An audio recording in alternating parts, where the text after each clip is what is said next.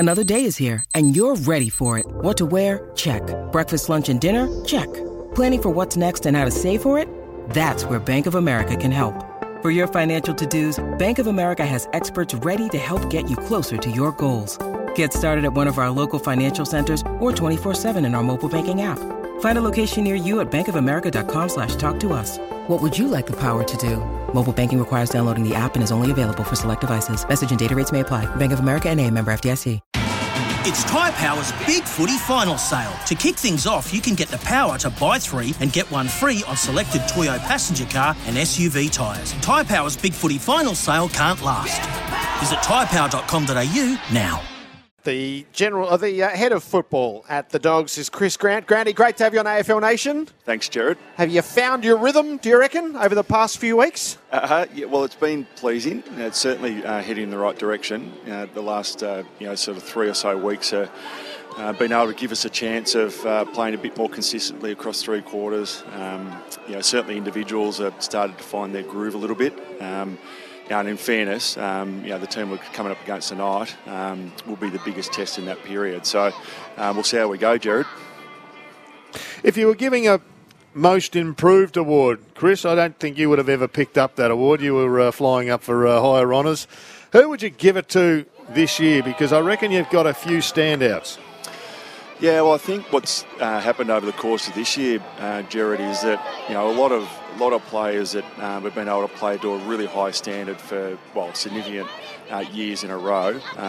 More experienced players have probably had their periods where they haven't been at their best. Yep. Whether that's even at Marcus at times. Some of our leaders have had some really good performances and some really sort of inconsistent games here and there. So, I think from an improvement perspective, what's been really pleasing is players like Ryan Gardner. Probably doesn't get the kudos outside of our football club as much as we give him internally, because invariably he ends up having to play on some incredibly good and talented forward line players, and he's been able to really level the score as far as the battles that he's had. From time to time he'll get done, but for the majority I sort of think that for him and maybe just the fact that the ball we haven't been able to retain in our forward half as often as we would like, and the fact that it's actually been in our defensive 50 quite often. Yep. He's been up against it. So when you sort of overlay that to it, he's had a pretty good year, I think. Yeah, he'd be absolutely vying for it. I reckon Ed Richards would push him. Williams on the wing, that's been a terrific move for you. But for me, the standout, we talked about it earlier, is Tim English. His upper end looks absolutely all-Australian to me. Yeah, well, I hope you're right, Jared. All of those players clearly have been able to play some really good football at times, and I think Ed very much in the mix for the most improved and most consistent over the course of the whole year. I think Bailey, in sort of going back to him quickly, he's had some good performances early. Went out of the team. Sort of relearn a couple of things, went back to a few basics, and absolutely right, he's come onto that wing position and played really well for us. So hopefully that stays true for him for the remainder of the year. And then with Tim and like even Aaron Norton to a certain degree, as much as he's been there consistently and Tim has had his 5 weeks out, both of those boys are just starting to hit that age bracket, games played, really have an enormous amount of confidence in their own ability, and probably been able to back that up with another really solid pre-season. And we're seeing, what we always hope would be the case, the best of them come out. So, in the back half of the year, hopefully they can continue to do that, and the rest of them can follow. Chris, Riley West has strung a few games together, kicked a few goals last week. What's he finally bringing that is impressing you guys the most? Yeah, he's been really important, Nathan, particularly been impacted as much as we have as far as availability. I've had to dig pretty deep, and players like Westy and a couple of others didn't just come in straight away on the back of that. We really wanted to make sure, and Bevo wanted to make sure, that anyone coming in has got some reasonable form behind them to give them confidence at the next level, and that's why we saw players like Luke Cleary get an opportunity because he earned that on his merit, and the same with Riley. And he's been in the system now for a few years, and Bevo really did want to make sure that if he got that opportunity, it was on the back of some really solid form at Footscray level. He's been able to come in and play a really important role for us. And, what we're looking for Westy is we know he's brilliant at some things. We're just looking for him to do the basics well all the time. And he'll get the opportunity from time to time to hit the scoreboard, kick an amazing goal, take a big grab. But ultimately, we want him to do the basics consistently. And I think Nathan has been able to do that over the last couple of weeks. Chris, there's been a raging debate, really interesting debate all week about whether or not we should introduce a mid-season draft for AFL players, not just those outside trade period. AFL, Yep. A trade period, yep. Where do you sit on it? And if, in fact, one was forced upon you, even if you're against it, who would you be putting up and who would you be chasing? How long have you got, Jared? I reckon we've only got 30 seconds. We've only got a couple of minutes, I reckon. But look, first and foremost, from a personal perspective, the fabric of a team for the year sits really comfortably with me. But, that's just me, and I think that's historical. I think where the competition's heading, like it has around the world, it's inevitable that it'll come at some point. I think it's not so much that, it shouldn't come in. It's probably just the way that it occurs. What's the mechanism? What's the right of the club? What's the right of the player?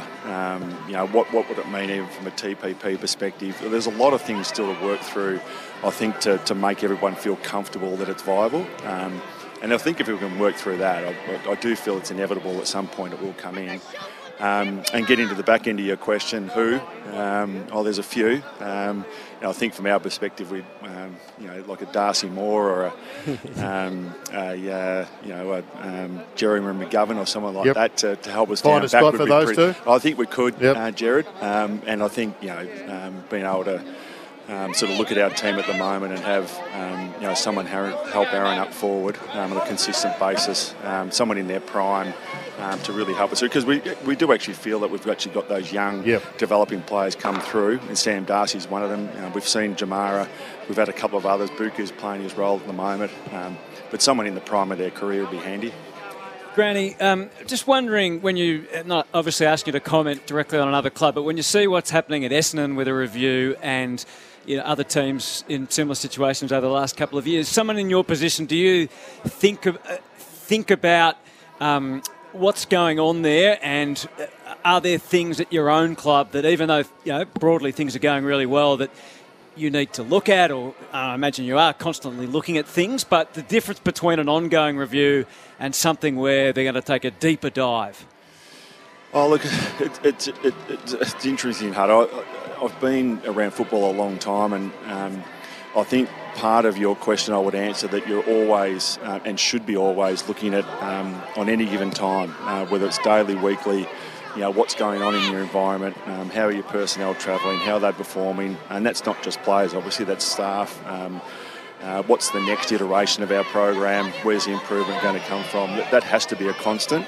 But in saying that, I've been involved at Clubland for a long period of time, whether it's as a player, a board member, and even as a board member, I sort of refer to, during the sort of end of Brendan McCartney tenure into the Luke Beveridge tenure, and you sort of think you're across it all, but you're not always across the finer detail if you're not asking the right questions. And I think the learnings out of that was you've just got to ask the deep questions constantly. If you're not, you can be caught out. And that's not to say that Essendon haven't and not doing that now.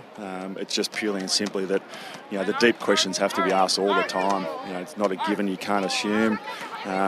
You've got to have strong relationships, but you also got to be very honest along the way too. And if you are, I think you're in a good position to be able to judge intimately at the constant period of time how your program's travelling. Don't always get it right, but if it's not going right, you've got to deal with it quickly. You can't let it fester. You can't hope that it's going to be better in the future and it's just going to naturally improve. You've just got to keep pushing and driving that and hopefully get the result at the end of it. Grandy, good to have you with us. Good luck for tonight. Thanks, boys.